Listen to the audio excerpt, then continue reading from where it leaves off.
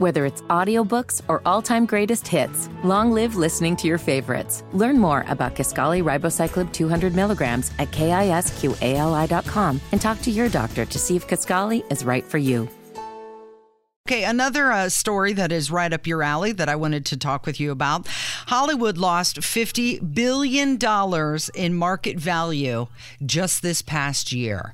Just this past year, $50 billion. So, they've had this massive problem, but I think they can no longer blame this on COVID, because it turns out people like streaming at their home rather than going to the movie theater. And when you stop creating new tent poles, they stopped creating new genres, and they've just been rehashing old storylines and rewriting them, the same movie, just a remake of it. So when you stop creating new projects and you keep pushing your liberal woke agenda, you're going to lose.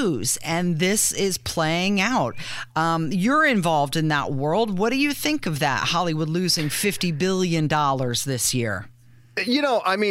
First of all, I think you take about half of that off the top just because we're in an economy right now where every industry is losing across the board. But that said, yeah, I think there is a huge pushback because they've been so overt now in their liberal messaging, especially Disney. Disney is disgusting, and people have really spoken clearly when it comes to their dollars. And thank God now they have a new CEO, and maybe they'll get back to some sense of normalcy. It's never going to be what it ever was. But yeah, streaming. Here's the problem, though. You talk about these remakes of films that have really worked in the past. Well, it's the same reason that when you go to Target, you see all of these games that are themed around 80s movies, and you see toys that are around 80s and 90s. We have become so spread out, and the audience is so widely dispersed that it's difficult to get traction on a new film or a new program.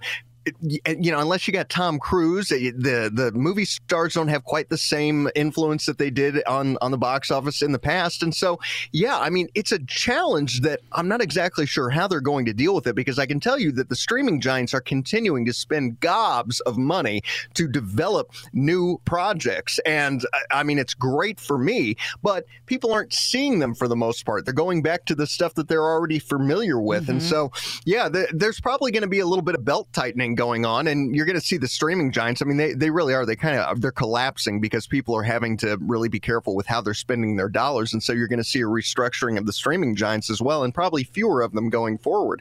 So, and then on top of that, Casey, the superhero genre, it's done. It's starting to die now. That Black Panther 2, and listen, I participated in it, and I was glad for the paycheck, but that movie was a turd, and people are not turning out for those films like they used to. Now, something like Top Gun that was so pro-American and was rooted in something that we all had a love for, that was, goes all the way back to the 1980s. Who wasn't going to go and see that in the theaters? You knew that was going to be a badass film, but there's just not that many of them being made anymore. Well, so that's like a non-woke, pro-American, masculine type movie, and you knew you had to see it on the big screen. And didn't Tom Cruise Babe Ruth it?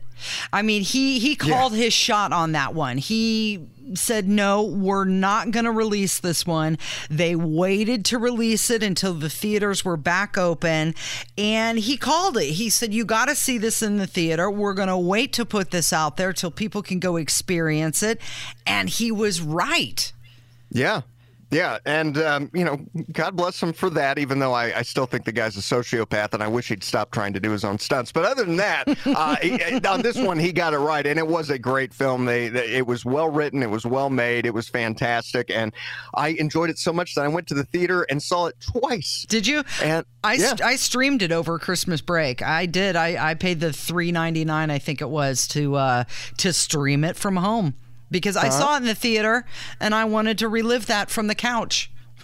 and what was it, the same experience on a 50-inch TV versus that giant movie screen? No, it didn't have that, theatrical dynamic that you get in the theater, but it was still just as pleasurable and fun because it wasn't full of woke messaging.